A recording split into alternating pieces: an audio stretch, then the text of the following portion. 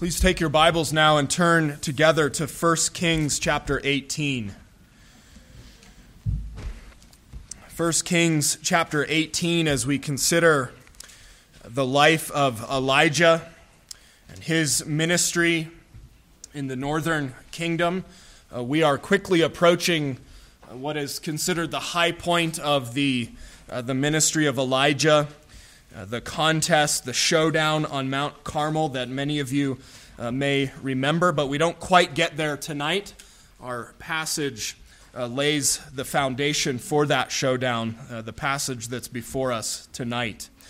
I'm going to read verse 1 through verse 19 of 1 Kings 18, and I encourage you to give careful attention to the living and active Word of God. Please hear the word of the Lord. After many days, the word of the Lord came to Elijah in the 3rd year, saying, "Go, show yourself to Ahab, and I will send rain upon the earth." So Elijah went to show himself to Ahab. Now the famine was severe in Samaria. And Ahab called Obadiah, who was over the household. Now Obadiah feared the Lord greatly. And when Jezebel cut off the prophets of the Lord, Obadiah took 100 prophets and hid them by 50s in a cave and fed them with bread and water. And Ahab said to Obadiah, "Go through the land to all the springs of water and to all the valleys. Perhaps we may find grass and save the horses and mules alive and not lose some of the animals." So they divided the land between them to pass through it. Ahab went in one direction by himself, and Obadiah went in another direction by himself. And as Obadiah was on the way, behold, Elijah met him. And Obadiah recognized him and fell on his face and said, "Is it you, my lord Elijah?" And he answered him, "It is I. Go, tell your lord, behold, Elijah is here." And he said, "How have I sinned that you would give your servant into the hand of Ahab to kill me? As the Lord your God lives, there is no nation or kingdom where my Lord has not sent to seek you." And when they would say, "He is not here," he would take an oath of the kingdom or nation that they had not found you. And now you say, "Go tell your Lord, behold, Elijah is here." And as soon as I have gone from you, the Spirit of the Lord will carry you, I know not where. And so when I come and tell Ahab, and he cannot find you, he will kill me, although I, your servant, have feared the Lord from my youth. Has it not been told, my Lord, what I did when Jezebel killed the prophets of the Lord, how I hid 100 men of the Lord's prophets by 50s in a cave and fed them with bread and water? And now you say, "Go, tell your Lord, behold, Elijah is here, and he will kill me." And Elijah said, "As the Lord of hosts lives, before whom I stand, I will surely show myself to him today." So Obadiah went to meet Ahab and told him. And Ahab went to meet Elijah. When Ahab saw Elijah, Ahab said to him, "Is it you, you troubler of Israel?" And he answered, "I have not troubled Israel, but you have, and your father's house, because you have abandoned the commandments of the Lord and followed the Baals. Now, therefore, send and gather all Israel to meet me on Mount Carmel, and the 450 prophets of Baal and the 400 prophets of Asherah who eat at Jezebel's table." That's where we'll end the reading of God's word. Let's stop and pray to him together. Our Father in heaven, as we have just sung in Psalm 27, teach us to follow you. Instruct us in your way. Lord, give us ears to hear your word. What a fascinating story you have recorded for us in your word. And yet, Lord, let us not just be fascinated by it. Let us be instructed by it, by your Spirit. Drive us out of ourselves to Christ. Drive us by faith to you. Give us courage in the face of enemies. Lord, we wait upon you. And so we pray in Jesus' name, amen. Well, this passage before us tonight sets the scene for one of the most striking and memorable stories in all of the Old Testament. The contest on Mount Carmel. And it might be a temptation for us to move quickly through this to get to the good part of the story. But there is much for us here tonight to learn. And in this text, we return now to Israel. And as we return to Israel, the scene is rather bleak. We read that the famine is severe. We hear about persecution for God's prophets that had remained in Israel. And the king, Ahab, seems oblivious to the judgment of God and the suffering of his people.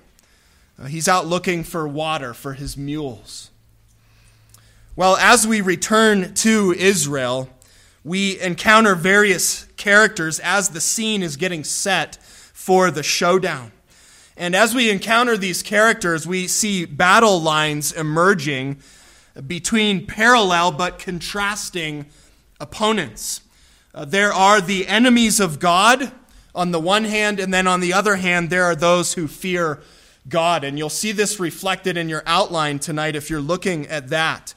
And you can see some of the parallels and yet how they are enemies and contrasting enemies. On the one hand, you have the false god Baal, and then the true living God.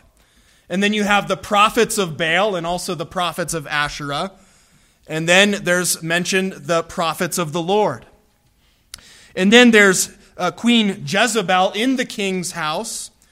And then on the other side, there's God-fearing Obadiah over the king's house. And then finally, you see the great enemy of God, King Ahab. And he comes face to face with the great man of God, the prophet Elijah. And what I want you to see in this passage that's really setting the scene for the contest on Carmel is the great courage and faith of those who fear God. They are the underdogs. They are facing enormous opposition and oppression and persecution, and yet they are walking by faith. They're walking by faith with boldness. And a passage like this adjusts our expectations as the people of God. It wakes us up and reminds us that life is not easy. And we as the people of God, as those who fear God, should not expect it to be so. We are in a battle. And those who fear God can face things like famine, persecution, hatred, surprise and suffering. We saw some of that last time. Living by faith in this world before God's enemies and among God's enemies calls not for retreat or defeat, but it calls for courage and faith. It calls us to fix our eyes on God and on His Word. And so, brothers and sisters, that is what I want you to see tonight from God's Word. The call of God's Word to you tonight from this story is to fear the Lord, not the enemies of God. Fear the Lord and live with courage before the very real enemies of God, who are your enemies as well.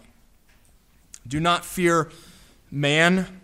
Do not fear God's enemies. Fear the Lord. And boldly live by faith. Live by the Word of God in this dark world. Well, tonight we are going to take a unique approach to this passage and consider this cast of characters, these enemies. And we're going to do so briefly one by one. We'll consider those opposed to God and his people, and then those who fear God. And let's start tonight by considering the enemies of God. The enemies of God. And the first enemy of God is Baal, the false god Baal. Baal is not prominent in this passage as he will be in the next. But he is the false god that Israel is worshiping. He is the god of rain, and yet there is drought, and the drought continues. Even though he has at least 450 prophets, Baal is powerless. He's powerless. And in contrast to the Lord, Baal is silent, and Baal does nothing. Baal is non-existent. He is a false god. He is an idol. And as a false god, as a false hope, he is sadly a temptation and a great snare to God's people.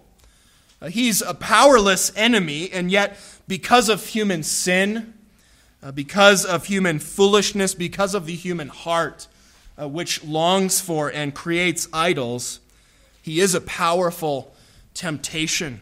He is a destructive force in Israel. And as we think about Baal, and we're going to move on quickly, we do need to think about today. We need to ask ourselves, what idols are enemies of God today? What false gods, what idols are you and I tempted to trust, to love, and to serve more than God?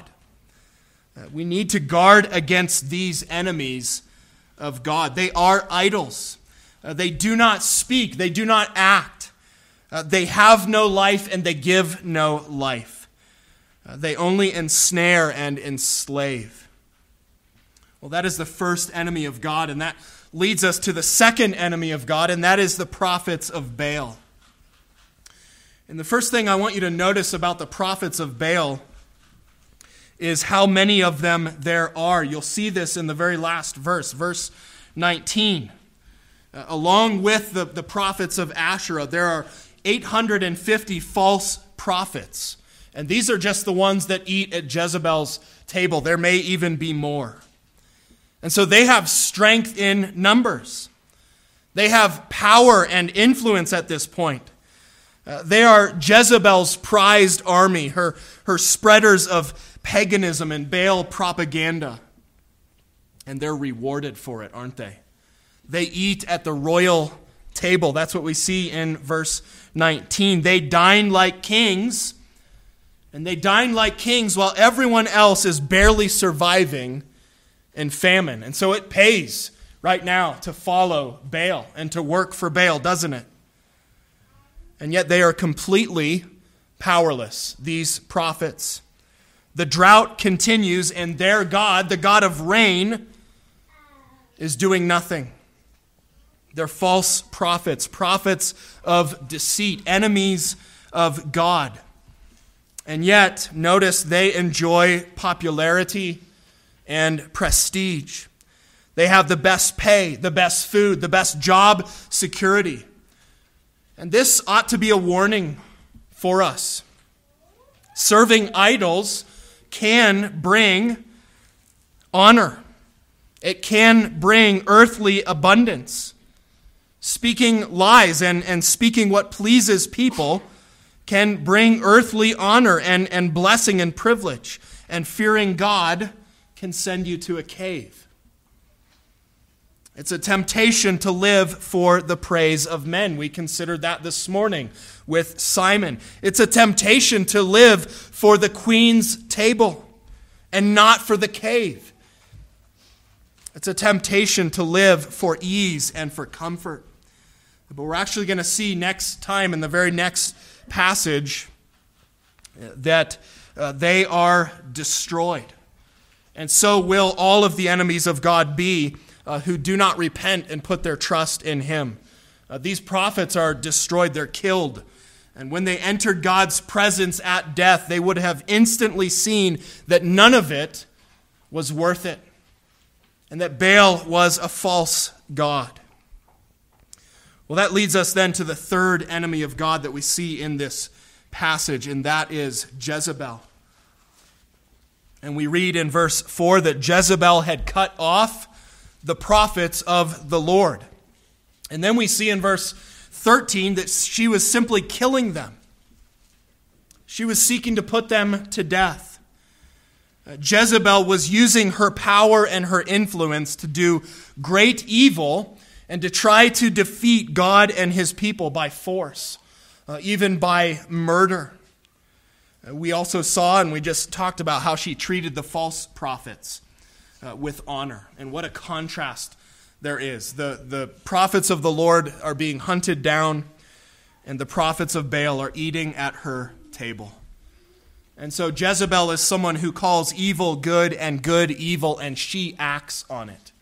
And she makes that her official program and policy. And it can be easy to hear of someone like Jezebel, such enemies of God, such evil, and shrink back in fear, and lose hope and lose heart.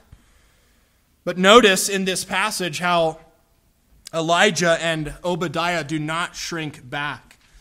They know how destructive and how wicked and dangerous Jezebel is.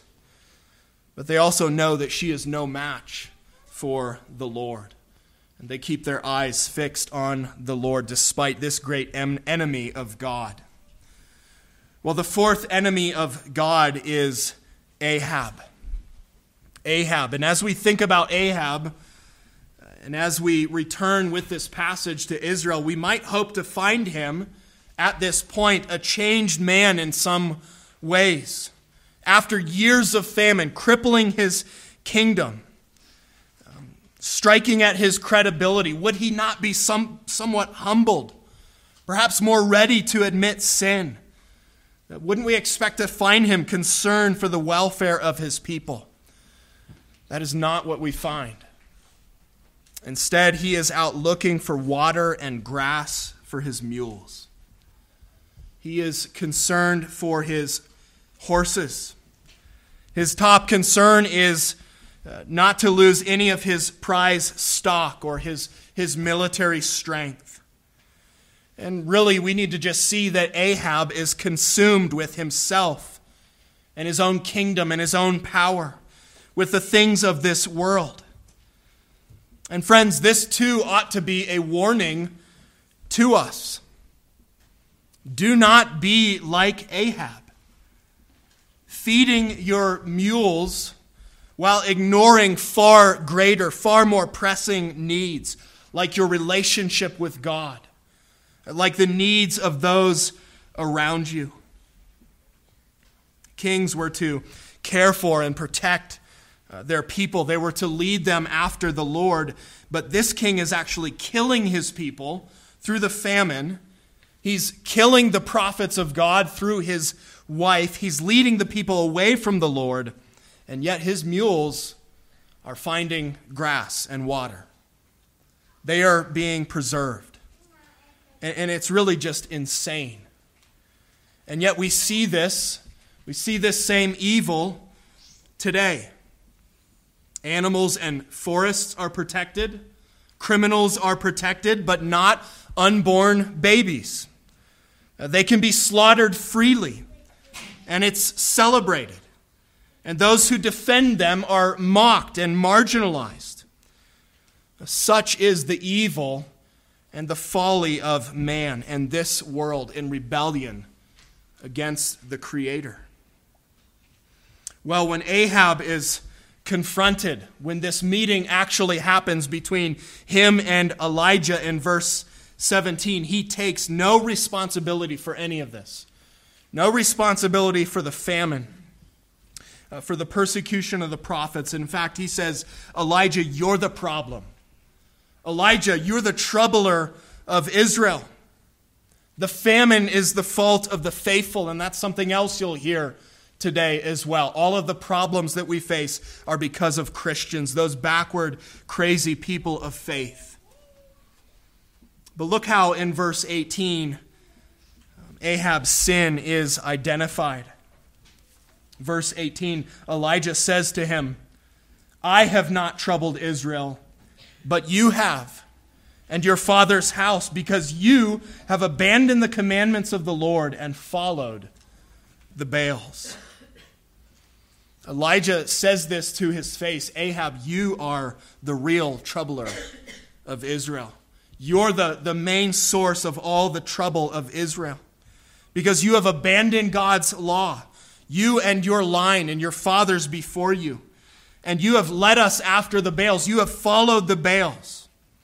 You've cast off God's word and his will, and you've replaced it with an idol who is lifeless and powerless and leading only to death and destruction."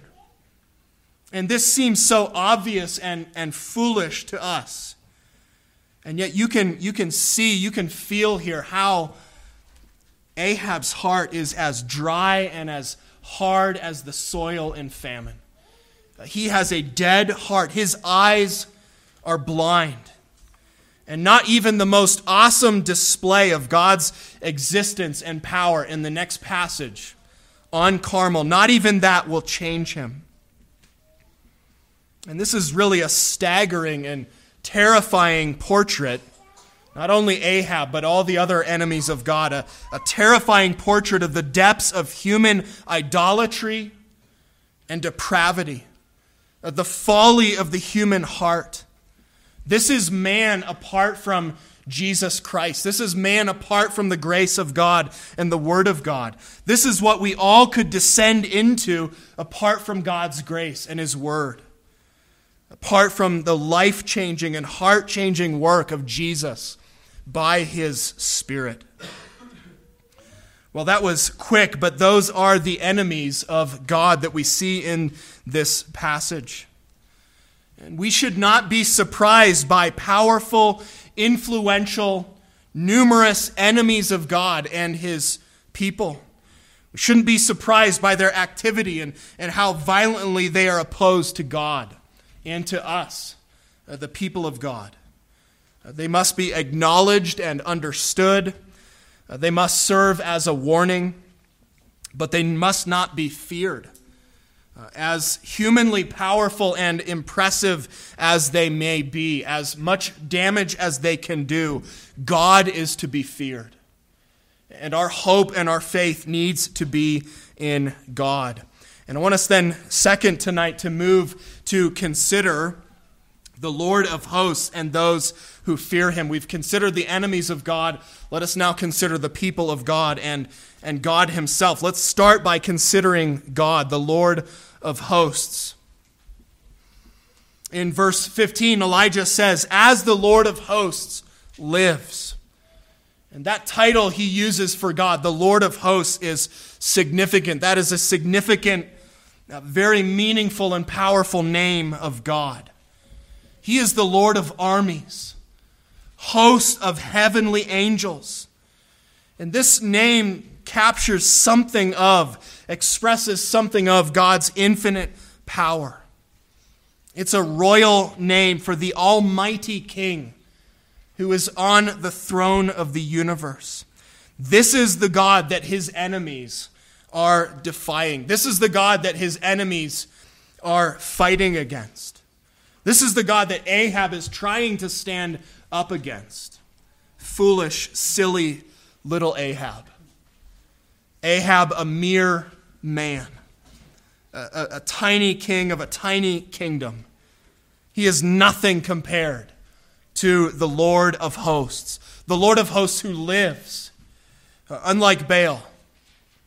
And the Lord of hosts who lives, as we see in this passage, speaks and acts, also unlike Baal. And God speaks once again, and he brings his word to Elijah and calls him to go to Ahab and tells him he is going to soon send rain. He will send the rain, not Baal, because he is the living God. He is the Lord of hosts. And brothers and sisters, the Lord of hosts is why you and I can have courage in this world. Your eyes must be fixed on him and who he is. You must know him and trust him. You must know who he is and what he can do. This is why Elijah could have courage. because of the Lord of hosts. This is why you and I can have courage, because of who our God is. Well, that leads us next to the Lord's prophets. The Lord's prophets. Look with me again at verse 4. When Jezebel had cut off the prophets of the Lord, Obadiah took 100 prophets and hid them by 50s in a cave and fed them with bread and water. We really don't know very much about these prophets. They're not well known like Elijah, but they are faithful because they're the targets of Jezebel's attacks. If they had caved and bowed to Baal, she would not have wasted her time with them. She would not have cut them off. But these men were in famine. They were in a hostile environment, and yet they are living with courage, living with faith. They do not bow to Baal, and they pay for it. Some of them pay for it with their very lives, and others, 100 of them, with exile, with merely getting bread and water just to survive, hiding away from their homes, away from their families in caves.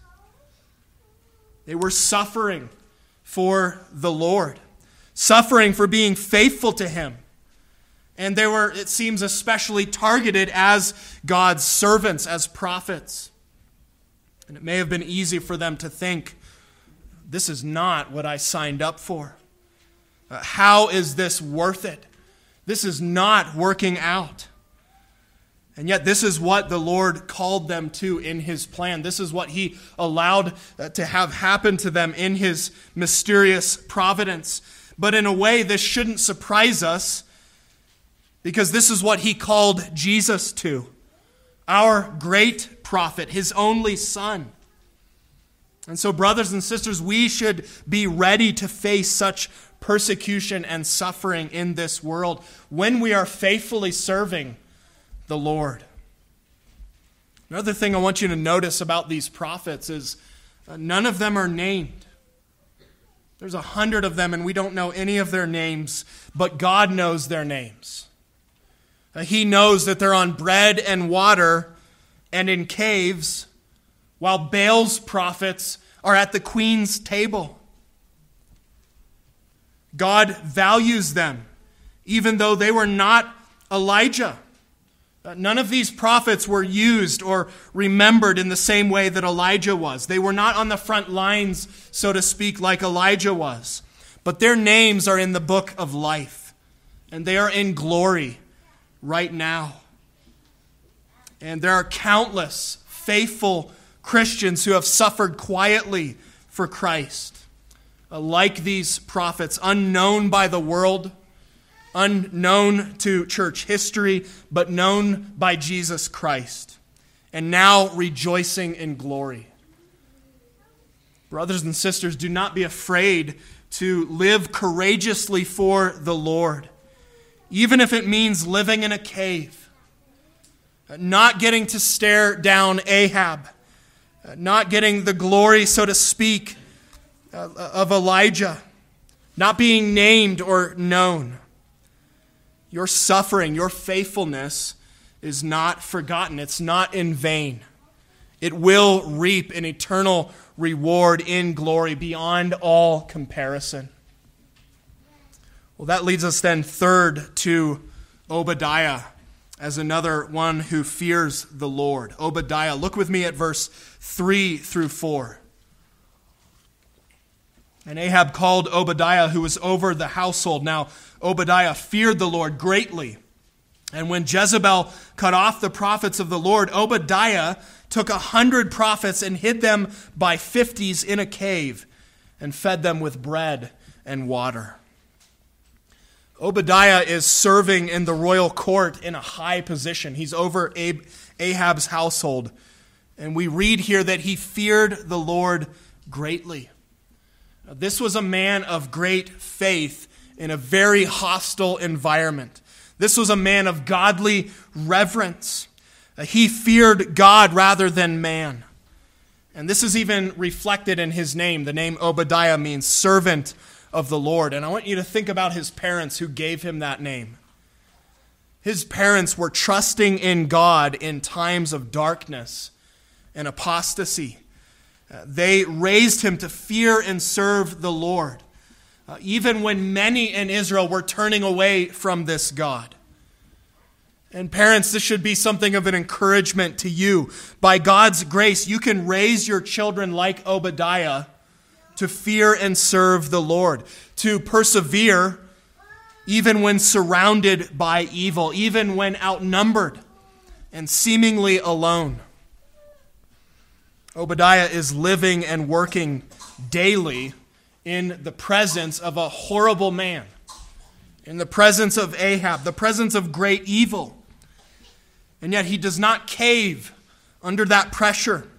He doesn't become like those around them. He keeps his eyes on the Lord. And I know many of you live and work in similar situations, in Ahab's court, so to speak. A similar pagan environments in the world where God is disregarded, where evil is laughed at and celebrated, and it is not easy.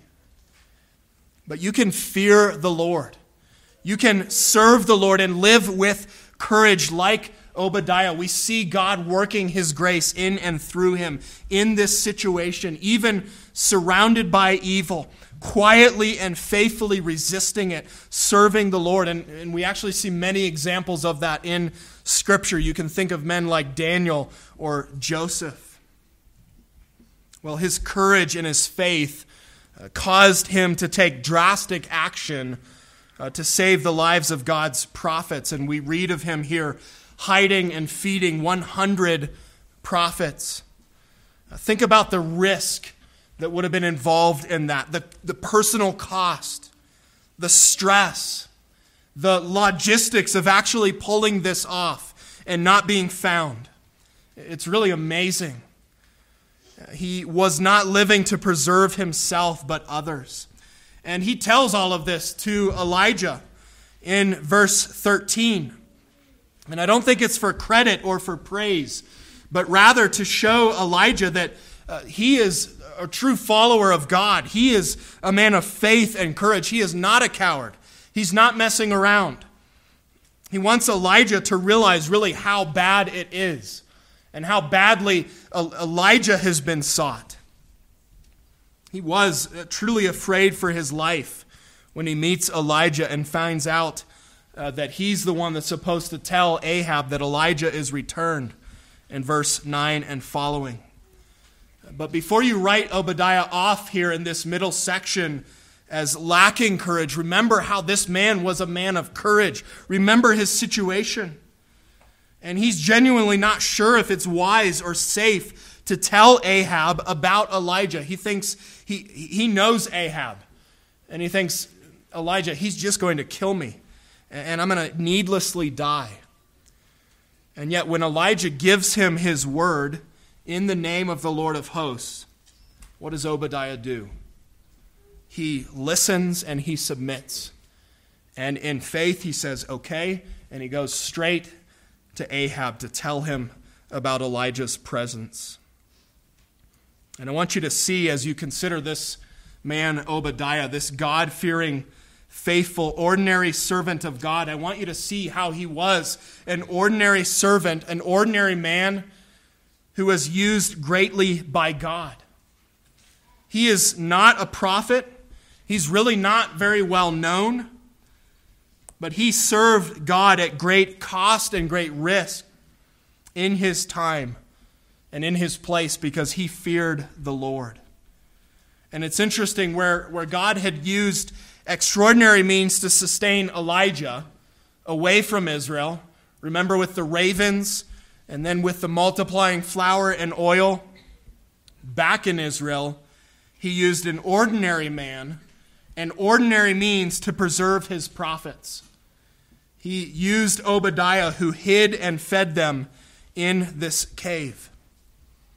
And people of God, this is a reminder, an illustration of the fact that God calls you to use your gifts, even if you are ordinary, even if you are not Elijah to use your gifts to serve him with courage where he's put you and with what he has given you. You don't have to be Elijah to be used by God. You don't have to be Elijah to be bold and courageous in the face of God's enemies. And we see that as God works in and through this man, Obadiah. Well, that brings us then finally to the final God-fearer, and that is Elijah. Elijah. God's word, back in chapter 17, had directed Elijah to hide, to go away from Israel. And now his word comes to him again and directs him to come out of hiding and go to Ahab. And God tells him he's going to send rain. Look at verse 1 again. After many days, the word of the Lord came to Elijah in the 3rd year, saying, "Go, show yourself to Ahab, and I will send rain upon the earth." After years of waiting and patience, away from Israel, way off the beaten path, God is calling Elijah back into Israel, and there is no warm-up. There is no easing back into it, because God says you need to go straight to Ahab. He's had an international warrant out for you, Elijah. He's been hunting you everywhere. There's a bounty on your head, but I want you to go to him. And listen to how Elijah responds. Verse 2, so Elijah went. So Elijah went to show himself to Ahab.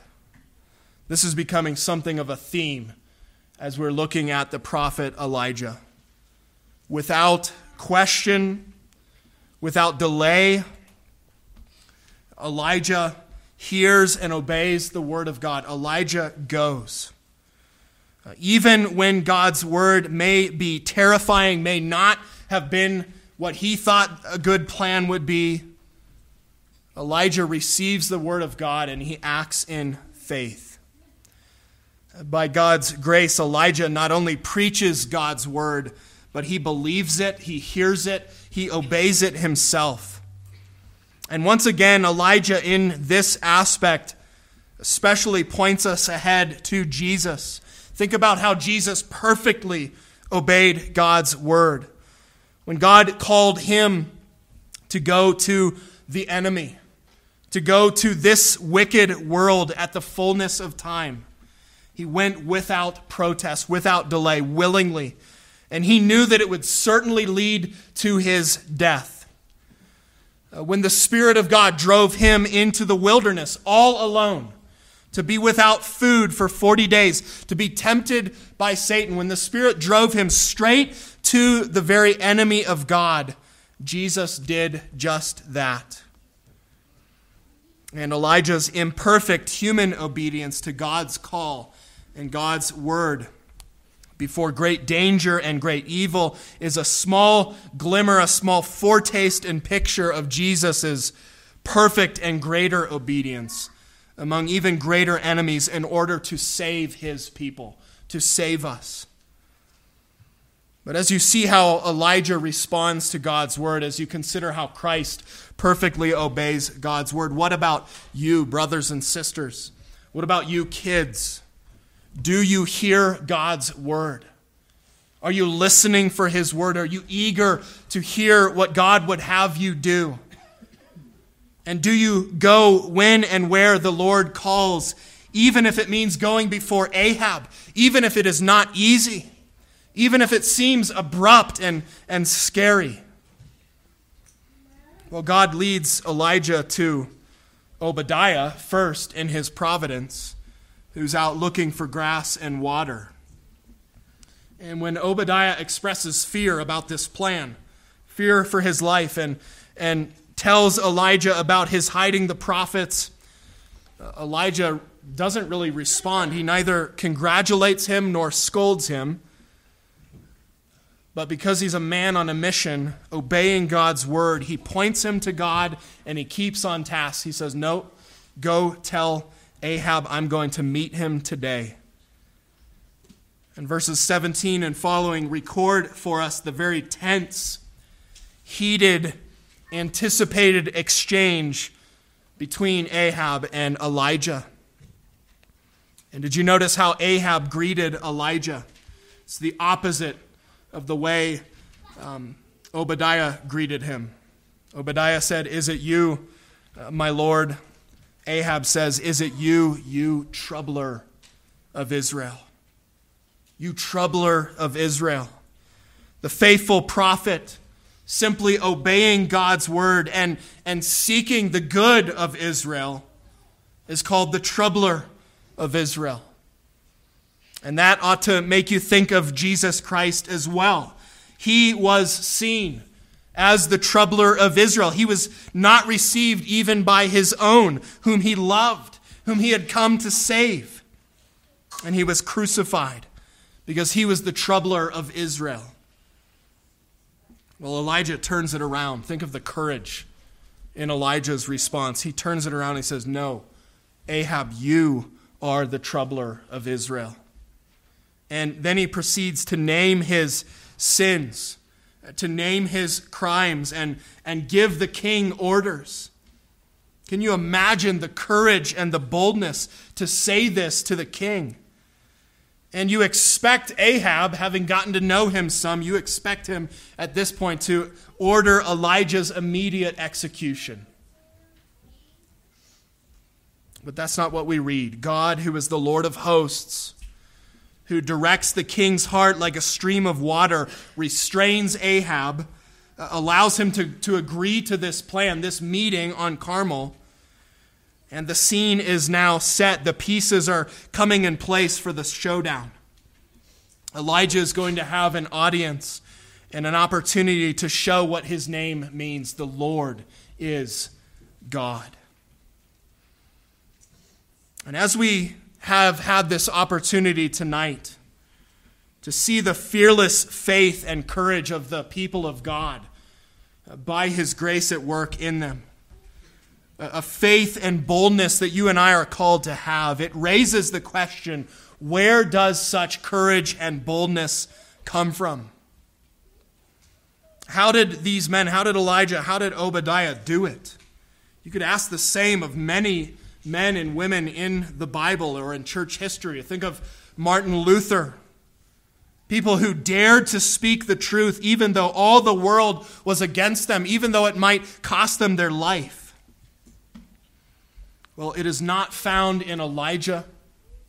It's not found in Luther, Obadiah. It is not found in man. Remember James 5. Elijah was a man just like us. Elijah was a man with a nature like ours.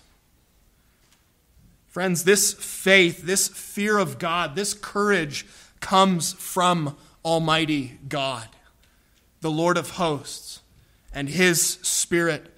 It comes by faith. It comes by fixing their eyes on God, by believing the Lord is God. The Lord is my God. He is the Lord of hosts. And it comes by hearing his word and walking by faith in his word. Elijah's eyes were not so fixed on the anger and power and danger of Ahab. They were fixed on the glory and might of his God and the word God had given him. And brothers and sisters, this is how you must live in a hostile world among God's enemies. This side of glory. By fixing your eyes on God. By walking in his word. Walking by faith. And this is even more true and more possible now for us. Yes, we are not Old Testament prophets, but we live in the new covenant, and we live after Christ has come and defeated definitively sin and death and Satan, the worst enemies. He has defeated them on the cross and in his resurrection. And Elijah looked forward to Jesus from a great distance, by way of prophecy, by way of type and shadow. But we look back on what he has done, his full completed work. We know that he has defeated our greatest enemies. We have his example of courage and faith. We know his salvation in full. And he had the greatest courage with our own nature as the God-man by the Spirit. And he completed his mission for our salvation. And in just a few moments, we're going to be reminded of the finished work of Christ for us on the cross in the Lord's Supper. And we're going to eat and drink looking forward to his return. And when he returns, and he will return soon, he will be fully victorious. There will be no more famine, no more caves, no more persecution, no more suffering, no more enduring the scorn of God's enemies. And so, brothers and sisters, because of Jesus, you and I have even more reason and more grace and more strength to live by faith and to live by God's word until he returns. To fear God even at great risk and great hardship. This is what God calls you to, and this is what he empowers you for through Christ and by his Spirit. And you know that nothing can separate you from his love, from the eternal life that you have in him. People of God, you and I are in a battle. The battle is real. There are real enemies of God. You need to know this. You need to expect this. You need to be prepared for this. You need boldness and faith. You need to fear the Lord and not man. But remember, Christ has won the victory. All that remains is for him to call in the rest of his people and return in glory. And so until he does that, until he returns, in light of his cross and his resurrection, in light of his sure victory, fear the Lord and live with courage and faith before the enemies of God until Christ has put all of them under his feet. Let's pray. Father in heaven, we praise you and thank you for how your word gives us a glimpse of the greater victory of Christ. We thank you and praise you for his faithfulness, his courage, for how he obeyed your word perfectly for us and stared death in the face, conquered all of his and our enemies. Lord, would you give us courage in light of that, in him and by him, as we yet are still on the battlefield, and as there are real enemies that seek to destroy you and your people. Lord, let us not expect ease and comfort in this life.